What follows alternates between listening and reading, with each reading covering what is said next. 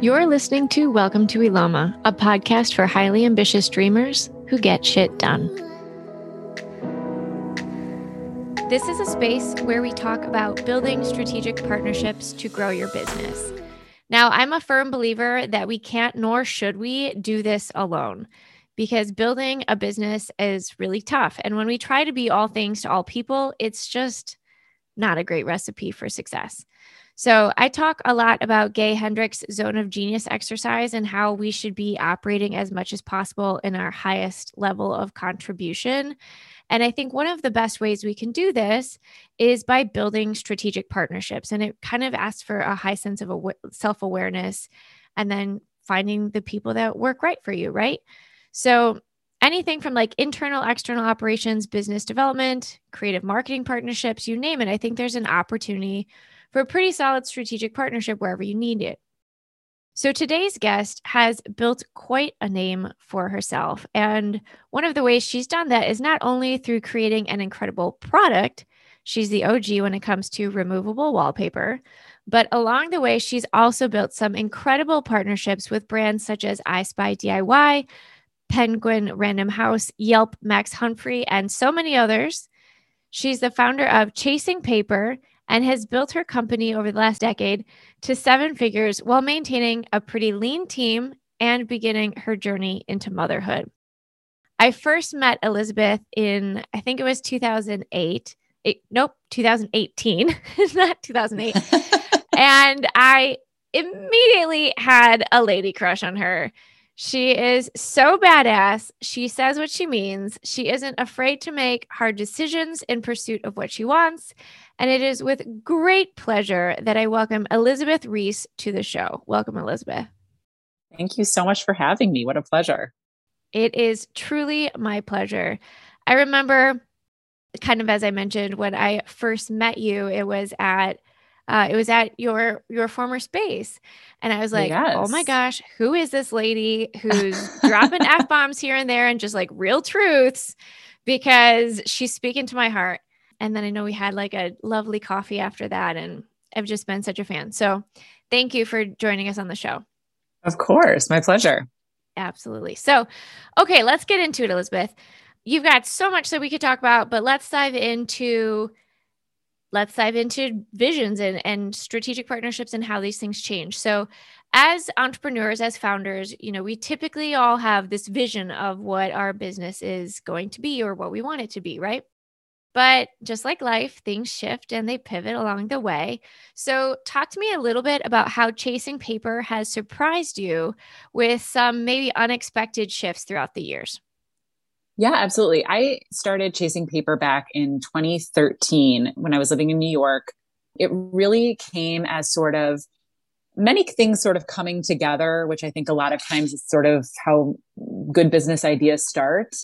I had some very early sort of excitement around the brand from editors. It was also a product that I wanted in my own life. I was living in New York and I couldn't paint because I was in a pre-war building. And so after, maybe 6 months to a year of planning and researching, I launched the business, and again, had some just very early kind of attaboys from, people that I respected in the industry, editors, just some people that I knew and liked sort of paying attention to what we were doing. But I mean, it was like trial by fire. I was not prepared really for launch. I thought I was before I launched. The first couple of years were really just like learning, mostly by making lots of mistakes, everything from like pricing to, just saying yes to the wrong things and spinning my wheels. And there was just a lot of that. But I was young and single and just kind of living out my best life in New York. And so I loved the brand. I was just, working a lot and going out a lot, just, to meet people, to events, to industry stuff. So it felt very new, but also there was a ton of failure in the beginning. Being obviously Midwestern, over the years, I think something that sort of surprised me was not that I would say I'm more conservative with the business now, but I certainly have, different priorities, different things drive the business. I think in those first couple of years, it was out of sheer curiosity. It was out of sheer just, sort of wanting to solve a problem, wanting to see how far I could take it, trying to kind of prove something maybe to myself and to other people. Whereas in the last probably 5 years, I think I've just really like settled into the business. I have a much more concrete, I think, idea of sort of what I want it to be and how I want it to sort of fold into my own life, my personal life, which I think has given me a lot of, I don't know, just more contentment around it. I think that there's a lot less anxiety when you're, I think, again, in those early years, I was just like really doing way too much for too many people and not really doing things for myself. So that's been kind of not maybe a surprise, but just sort of an evolution of things. I think I'm just a lot more thoughtful now in sort of the things that we do and the things that we say yes to, which is such a privilege, right? I mean, I think it was sort of out of necessity that I said yes to everything in the early years, and a lot was a good learning experience. But, I would say, yeah, that it's just a lot more thoughtful now, a lot probably slower pace as well, which has felt really good to me. I love you brought up so many good nuggets right there, but you had mentioned this idea of, or the sense of curiosity at the beginning of starting the business, but then kind of evolving into that. And I think that's really interesting. Somebody please prove me wrong, but I think it's like a necessity to just like do whatever you can to make it work for the first couple of years. I think it's just chaos. I don't know if you Yes. can do it without the chaos. But again, I'd love for somebody to prove me wrong on that. That would be amazing. Me too. Yeah. I mean, I'd be interested to hear that story as well. Yeah, like please, I'd love to read that book. But I think also you mentioned the saying yes and saying no and being intentional and thoughtful. And I think we all fall into that trap so often of like, yeah, sure, I'll meet with you. Yeah, sure, I'll do this. And then all of a sudden your calendar's full of all these meetings that you're like, I don't want to talk to any of these people. Completely. Right? Like, time, the one thing we never have more of. Tell me a little bit more about how over time, and I love you said now you're kind of settling into the business. And I think as a lot of listeners out there, whether they're starting their business, they've been in their business, or they're at this transition point, at what point did you start to feel like you weren't, it wasn't quite so much chaos and you were able to slow down, make some more intentional decisions? And what does that kind of like translate into now? Yeah, I mean, I left New York, and I think that that's and brought the business back here to Milwaukee. We were at sort of an inflection point in terms of revenue, and like when I started chasing paper, one of my first dinners with my dad would come to New York. He'd always be like, "How are you going to get this to $1 million?" That was like always this thing that I had in my The mind. And like big the first question. year, yeah, and it always just felt like this super arbitrary number, and I was just like, I don't know, like in some ways $1 million can feel like everything. And then in other ways it could feel like nothing. It's like, it felt so arbitrary. So once we surpassed that milestone, I think I started kind of, because again, in those early years, I was like, I'll never get to that. Like, I don't know. I was just like one person doing this thing with no, and again, being in New York, every other company that I was looking at was, venture backed or being bought by a strategic partner, so it had this like intense amount of capital behind it, and there I was just sort of chugging along, bootstrapping. And I was a one woman show for so long, and then after we sort of hit that milestone of $1 million, I kind of had that light bulb moment of like, okay, this could really be something. Like, this could be bigger than I had sort of initially imagined, because as I said, when I started, it wasn't like I want this to be a big lifestyle brand. It was, I just want to see if I can do this. It was fun. It was like exciting. It felt, yeah, I mean, in those early days, it was just like I was doing so much for the experience. I was flying all over the world and sourcing things, and just, it was crazy. It was so much fun. But really, when I made the decision to move back to Milwaukee, and the wallpaper has always been produced here through my family's business, and I really wanted to I'd always had a very close tie to the product. Obviously, I was always flying back and forth from New York, but bringing it back here, I knew I wanted to grow a team. I knew I wanted a space, and it just felt right. I mean, again, New York felt very high stakes. It felt like I was going to have to raise, and at that moment, I wasn't ready to part with any equity. And also, I was still figuring things out. So once I moved the business back, I just, it sounds kind of corny, but I just really feel like Chasing Paper was able to sort of like spread her wings. And, because it's, even though I built this company, it's like its own thing. It's like kind of like having a baby, you can do a lot for it, but at the end of the day, it's kind of got to walk on its own and find its way into the world. And I just really feel like Milwaukee was the right home for it. I've got such an amazing team of just hardworking Midwestern people, and they love the brand, and they see the vision, and I'm just so grateful for that. But I would really say it was that move that I think was sort of that turning point and inflection point. Yeah. So sometimes it's really just like a physical relocation. And I mean, maybe I think you could probably argue that's a bit of like a mental and mindset shift too. But talk to me a little bit about how your partnerships over the years have allowed you to get to this place. Like 1 million in revenue for some people listening might feel unattainable, but then 1 million in revenue might be nothing to somebody else. So talk to me a little bit about how those strategic partnerships have really helped elevate Chasing Paper as a whole, and kind of like where you're going now, because I know you have some exciting things in store. Yeah.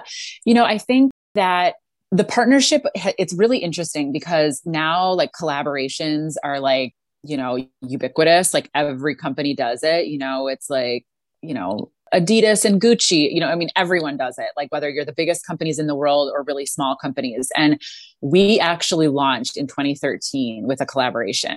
And what I really saw, so I mean, not that we and there was people doing it for sure, but it wasn't as ubiquitous as it is now, where like literally everyone does it. But I think what we saw early on, or what I saw early on, is that there was it just made common sense to leverage two audiences versus one audience. So especially in those first couple of years, we weren't going after huge partners. We were looking at other artists, designers, companies that had a similar following, a similar audience, that were sort of at maybe a similar level. So it felt very equitable. It wasn't, that one was huge and one was small, or, one was kind of dragging the other one along. It felt very equitable. And I mean, immediately that like doubled our reach, right? I mean, it just felt very kind of common sense to me. And what we were doing, or what we were trying to build with Chasing Paper, that we didn't see a lot of, was just creating collections that were incredibly one of a kind. There's so much sameness in design, and certainly in wallpaper and fabric. It can completely like scramble your brain, because sometimes you're like, I've seen this before, and you can't place it, but a lot of it runs together. So we wanted to try to create collections that felt, very special, that felt nostalgic, all of the great things that sort of go along with wallpaper. But after a couple of years of doing that, then we started kind of just leveraging up, but very organically, very small. I think sometimes it's so easy, especially now with like social media and like the craziness of all that, of all of us like being way too in tune with what everyone else is doing, is I think sometimes it seems like overnight these things happen to companies, but I can tell you it was like totally the opposite for Chasing Paper. I mean, every little thing that we did just got us one little step further. A little bit. Yeah, a little bit. And then over time, then we were being carried at West Elm and Pottery Barn Kids and Creighton Kids, brands I grew up on. I always say to the Creighton Kids team that like, I ate cereal out of Creighton barrel bowls growing up. And like, it was just like this, when I saw a Creighton barrel box, that was like the ultimate luxury that I thought, yeah, it's nice. Yeah, it is. Right. And like, so somebody like my parents got like new cereal bowls for Christmas. I just thought that Creighton barrel box was so luxury, I really did. And so, it's just wild to have such wonderful, which still feel equitable. It still feels like we're bringing something to the table that they're really craving and that they're really after. So even though there's, these are such larger companies than we are, it still feels like we are working together, and in what I feel like should be collaboration, which should be really, people coming together to create something better than they could do on their own. And I think just that continual leveling up, and me, Kylie, I'm very transparent. These are also not the things that like pay the bills. These collaborations sometimes are what we're doing just to get in front of new audiences, to get in front of new people. The things that sometimes look the sexiest aren't always the most profitable or drive the most revenue. But we always said it's like kind of for our street cred, like being in line with some of these brands and businesses or people or designers allowed Chasing Paper to sort of maybe share some of that spotlight, or share some of that excitement or community around those brands. And we hoped that if we showed up and, did all the things and it looked great and the product was something we could really stand behind, that maybe we could win some of those customers over. So yeah, I mean, it's just been little by little, and partnerships though have always, yes, incremental, that's the perfect word, have really always been just at the heart of what we do.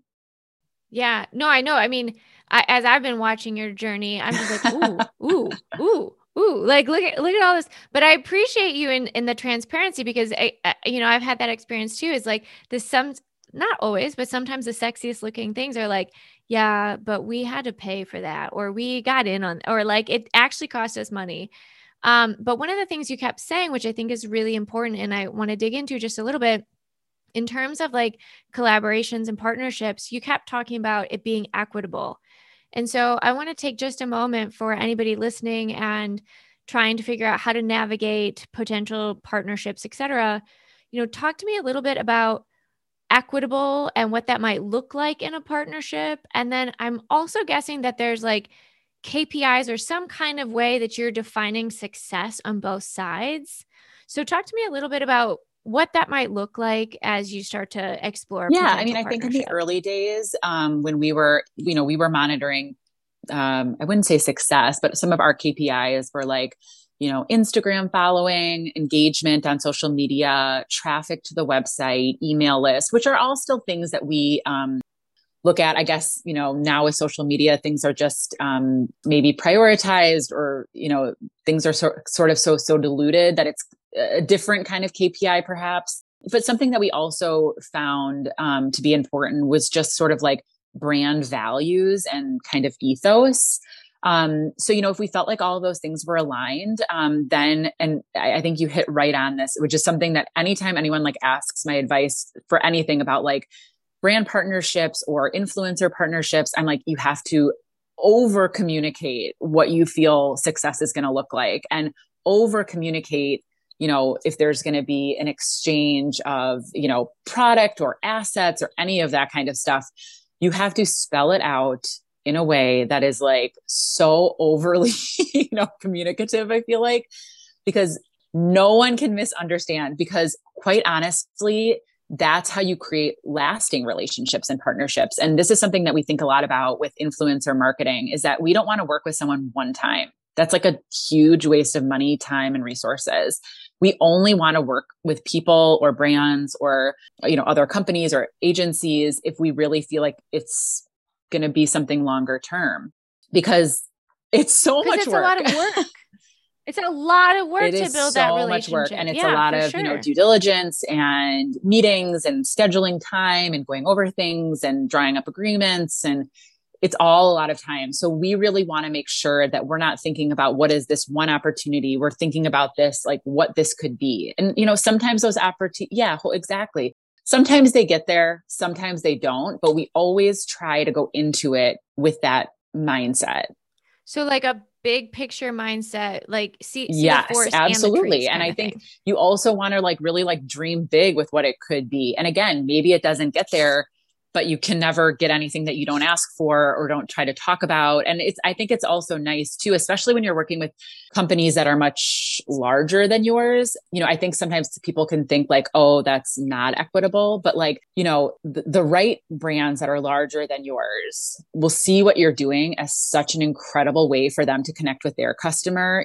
Customers now are so savvy. They're so like, they're the smartest shoppers. They want to know where things come from. They want to know where things are sourced. They want to know the background. They want to know the partner details. And so companies, right now, especially, are using that as leverage to get in front of their customers in a meaningful way. So what you're offering to them is, very important and, should be entrusted as such, so that your interests, the things that are important to you as a company, are always kind of in the forefront and driving those conversations and relationships. I've had a couple things over the years where I was scared to say, that I needed more clarification, or I wasn't super comfortable with all of the terms, but I was just like too honestly scared or intimidated to say that. Those always ended up terribly. So, I really, That's such a good call out though. Like like trust your gut. If something It feels is. weird, Yes, or exactly. Or just yeah, bring it up and bring it up. talk through it, because I think the more transparency, the more communication you have with truly, I mean, anyone, and that goes for your team, for your vendors, for anyone. I mean, the more communication, the better, for sure. You bring up a good point too. Like we talk about strategic partnerships in terms of like, a brand and a brand, but I think also with your teams and all that, like everybody that you work with is a potential partner or should be considered a partner in some Absolutely. capacity, right? And what I'm hearing you say is that there's a lot of like your values should play a big role in this, making sure that there's alignment and the same like mindset might be available, et cetera. And then also, I think you brought up a great point of like a bigger company to a smaller company. Like what's coming up for me is very value based. I think so many smaller companies are so full of heart, and I think that's one of the biggest things. And that could be an advantage for a larger company trying to tap Absolutely. into And a that. lot of times too, I mean, depending on what those, kind of KPIs or things that you're looking for, it's entirely possible that you might be doing better at those things than those huge companies. Like maybe your open rates on emails is stronger than theirs. Maybe your engagement on social media is better than theirs. I mean, it's not always like a one-to-one or an apples to apples situation. Like their lists and followings might be better, but engagement might be higher for you. And there's huge value in that. Huge. That's a great call. Okay, so Elizabeth, you've worked with like dozens and dozens and dozens of brands. Talk to me a little bit about what that initial outreach looks like, or how do you build those, like those initial contacts, relationships, et Yeah, cetera? I Where do think they come it's from? there's definitely like no one place. Some of them are inbound, people who've heard of us or reach out. So I would say maybe 25 or 30% are just inbound. And I would say another probably third are from me just going to events or speaking at things, or meeting people at like a conference or an event.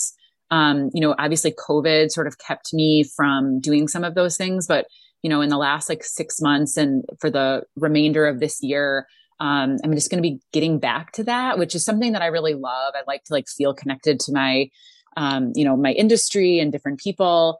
And then I think, and then probably the last third would be, companies or people that we just admire and love. And, we sit down at the beginning of the year with our PR team and just as our own team and just think like, who are those like dream, yes, and we really try to think like really big, like really crazy. And sometimes they don't happen in the way that you would think. Like maybe you're not directly, working with like Reese Witherspoon, but maybe you work with her production company, or you, I don't know, or you, and that's just one off the top of my head, but like, or maybe it's not.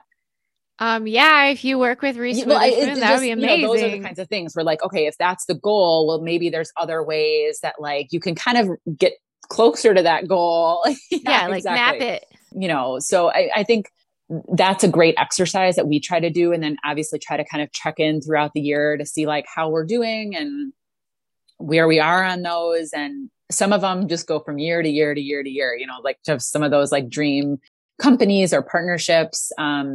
And so I think it's definitely a mix. And I think it's also just trying to keep your brand really fresh so that if you do get the opportunity to talk to someone where it feels like, oh my God, this would be perfect, this would be amazing, that you got these case studies, we say, okay, well, we did something really similar with this person or that person, just continuing to do things in the meantime that are going to help you sort of like pitch and be prepared for those larger, dream, exciting, Yeah. opportunities. So you so you're ready to strike when the opportunity Totally. presents And I think itself. also to make some mistakes too. I mean, I think that that's like a part of business that we just like do not talk about enough, which is just like failure, the anxiety over failure, this person has it all together and I have nothing together. I mean, I just think that there is just, we've got to like pull back that curtain of like any great thing that Right? you see another company doing, they've probably like fucked three things up or four things up prior to that to get them ready for that opportunity. And I just don't think we talk Yeah. about that enough. And, I think we should. Oh, well, I don't know, Elizabeth, that feels like an open invite. So, to whatever legal degree you're allowed to, is there an example or like a story you can like change names or exclude names where you're like, yeah, no, I fucked this up pretty bad and this is why and this is what I would have done differently or what I recommend, somebody else think about. Yeah, I mean, I can think of, I mean, there's literally so many, but I mean, one, I'll try to give a varying thing. So whoever's listening can, may hopefully under or like latch on to one or one might make sense for their business. I mean, first, like when I started chasing paper, I priced everything wrong. Like I priced everything wrong. Like I just How? like How? way, way too cheap, like way too inexpensive. Yeah, no, I think we've all done Yeah. that. And, I mean, Like, oh, did you want this for literally free? free or Okay. like I think I might have been losing money. It was just bad. But the best advice I got, I was so terrified of just like raising my prices. And I was meeting with this guy who was building a more of a service based company at the time, and they were having some pricing strategy issues as well. And he was like, well, just change the price. And I was like, well, what do you mean? He's like, I mean, just go into Shopify and just change the price of everything. And I was like, well, I can't do that because like, edit, Why not? Real Simple ran something 2 months ago that said this was $20. And he was like, who cares? Like, just go in tonight and change everything. And I was like, he's like, what do you have to lose? And I was like, I guess you're right. And that night I went in and I like changed all the prices to where I was going to make money from the business that I started. Yeah. And no one ever batted an eyelash. No one ever wrote in angrily about that they had seen a different price for whatever, so it was like that intimidation, but you can always change things, but we get so paralyzed in this fear of like not. And then there's been many times just for the partnership piece that I have not signed an agreement. I just say yes and trust people, companies, and Ooh. just didn't have anything to sort of fall back on where, again, those expectations were clearly set. And I mean, I've sent thousands of dollars worth of wallpaper and like never gotten stuff back. I mean, just like that kind of rookie stuff where, like I just did, but I didn't have, I mean, I was to blame, I said, You don't know until you you don't know know. until you know. And I mean, there's also just been some pretty large companies that have come to us pitching us things that we have just said straight out no to. And people like, I mean, if I said the name of these companies now, people would be like, you're insane.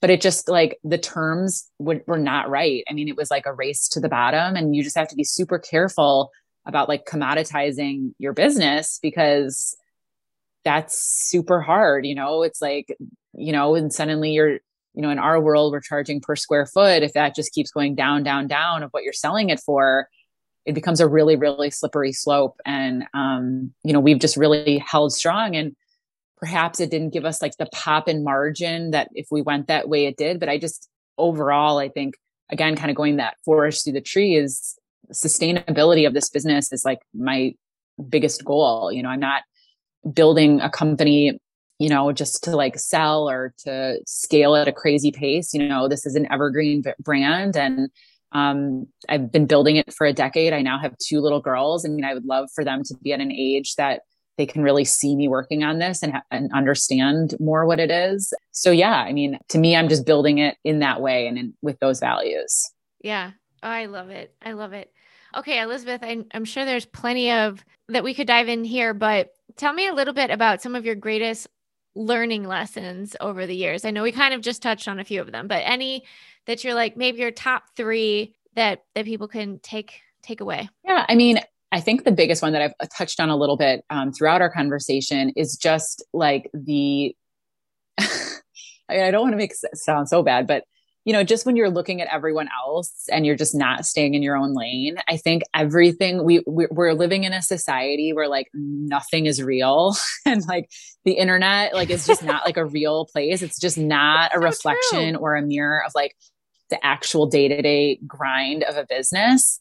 And then I think there are those accounts that like pull back the curtain, but almost in this like really dramatic way too, where like a lot of business is like boring. It's like emailing and just getting on your to-do list and like knocking shit out and like making sure that, your team is prioritizing correctly. I mean, it's not very sexy. You're not going to do like an Instagram live about those kinds of things, but they're important. And, I think so the biggest thing for me, and I've really been trying to work on this more, especially in the last couple of years, whether it's with business or with motherhood, is just to like stay in my lane and like keep my eyes on what I'm doing. Stay in your lane, Truly bro. though, I mean, it's so easier said than done. And I find myself, like creeping on these, Instagram pages of people who I'm like, they have it all. I mean, they have it all. Like there's nothing in their life that's hard. Everything's perfect. And I fall into that trap too. And I just think, it's just not that way. And so I really have been just trying to focus on like, what's in my control?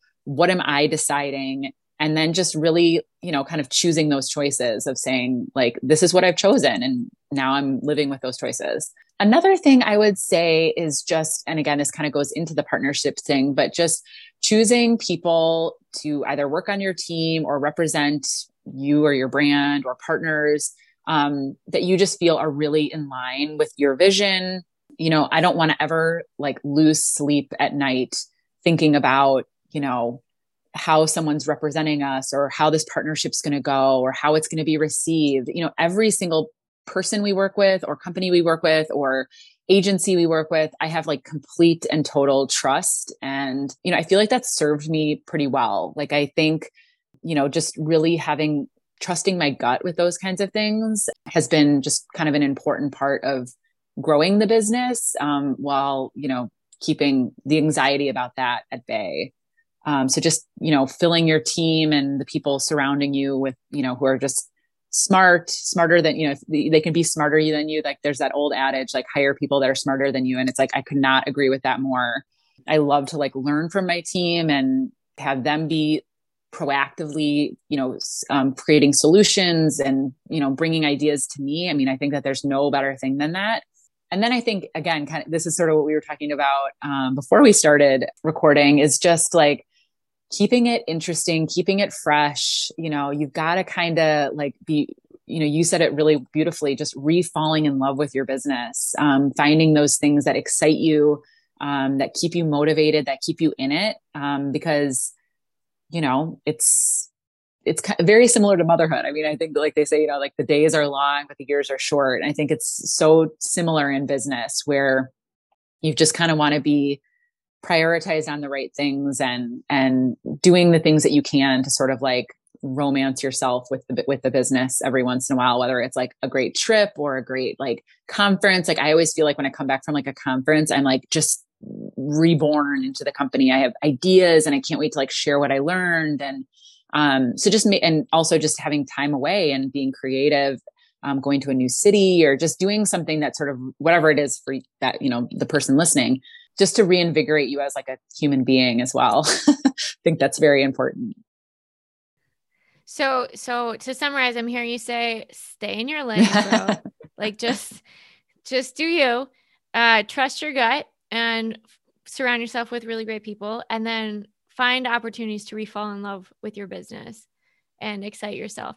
Now, that's also a perfect segue into, as you have these two beautiful little girls, how has life shifted? How has priorities shifted?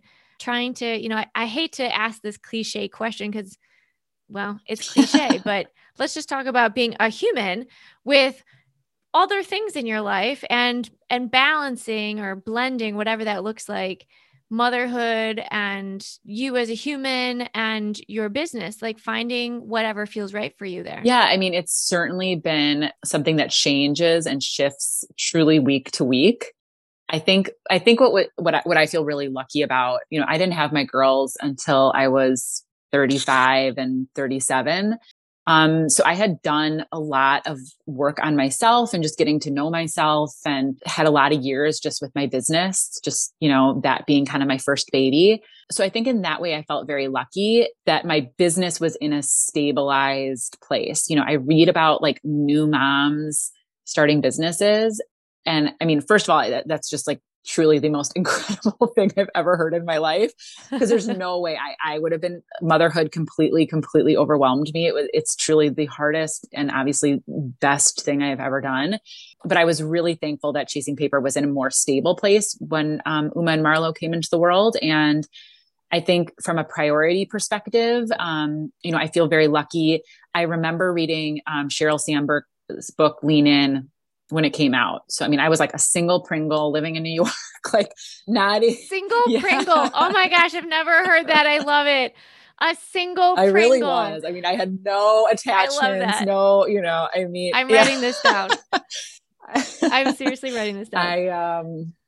So when I read that book, I was like, this book is bullshit. Like none of it resonated with me, like truly, like, and everyone thought it was like this phenomenon of a book. And I'm with it did not you. land. I don't think I Yeah, finished it did it not because I was like, totally. It did not land with me at all. I was like, I don't get this. I reread it like a year ago, and like every single thing I was like, yes, yes, yes. And I think it was because she just okay, talks, reread yeah, it. Got she it. just talks a lot about, having a partner who's really in it 50% with you, and how she could not do her job if she didn't have, her husband and the father of her kids kind of doing like half of the workload at home. And that is absolutely true for me. I mean, my husband is amazing. I'll have to forward this to him so he can hear it. But Proof. I've yes, said it out truly. loud. Yeah, It's in a published. public space. No, but I mean, he really does like 50% of everything at home and with the girls. And that shows me, That's amazing, by the way. Like that's a true partnership. We're talking about yes, partnerships. it starts at That's home. that's the most important partnership, Absolutely. right? And I think it sets an incredible sort of, thing for our girls to see, that my job and my career is just as valuable as his career and his goals. We both have a very, special, close relationship with both of them, which I think is just, was very important to me. And it's also continued to allow me to travel and work and, do all the things that I love. And, I think for me, work is something that I love. It's a part of my identity. Other women, want to, they really identify with staying at home and being with their kids, which I think is like the most incredible thing. I, respect stay-at-home moms more than I can ever, ever, ever say. Because it just, for me, work is part of who I am. It's part of my identity.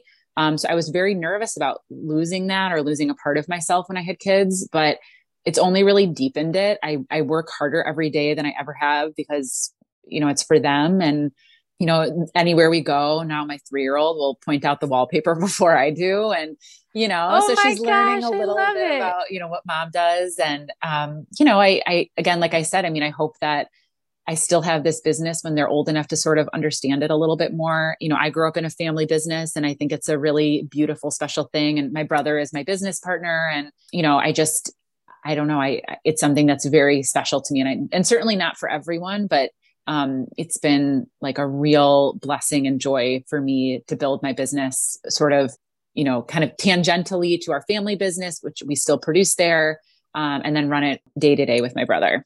Yeah. Oh, there's so many things woven in there.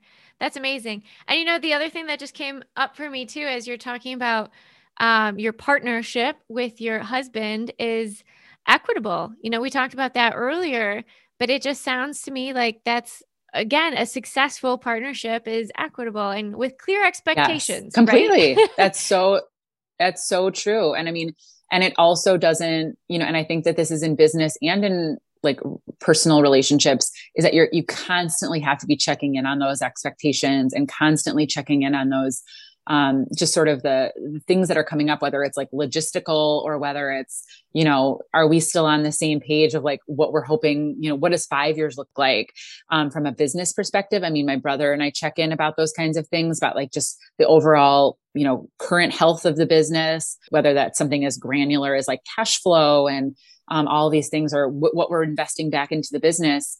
But also that, as things change in both of our lives, my brother is expecting a little girl in September. And so like his life is about to change. And, again, we want to make sure that we're still aligned with sort of how we're building this business. And it's the same at home with my husband. It's like, we're constantly sort of checking in to say like, okay, are these still our 5-year goals? Or are we going to shift? Or are we going to make some changes? And, I think that that's been an important part of it. I love it. Okay, Elizabeth, I'm keeping an eye on time. I've got 3 more questions I want to rapid fire Go ask for you. it. Are you I'm ready? ready. Rapid fire. Here we go. What are you working towards now personally, as well as with chasing paper? I think just a little like wellness sounds so like cliche and weird, but I think that like just trying to, But totally yeah, I necessary. think like personally, I'm done having babies. I'm just trying to kind of get back to myself and like my brain, my body, my like just kind of getting back to myself because the last couple of years have been sort of a whirlwind being pregnant and having kids. So that's kind of on the personal track. And I think that there's sort of a relationship there with business too, just kind of like getting back to the things that I love, trying to be smarter about hiring and like hiring out. Like I love that zone of genius that, yeah, Zone of like that genius. Yeah. idea. I've read about that, about just kind of like doing the things that like you're best at and that give you the most sort of excitement and passion into what you do. So definitely thinking about that as well from a business perspective. Yeah. Okay. Next question. What impact do you want to make on the world, or what legacy would you like to leave? I started chasing paper to the idea that like design should be for everyone.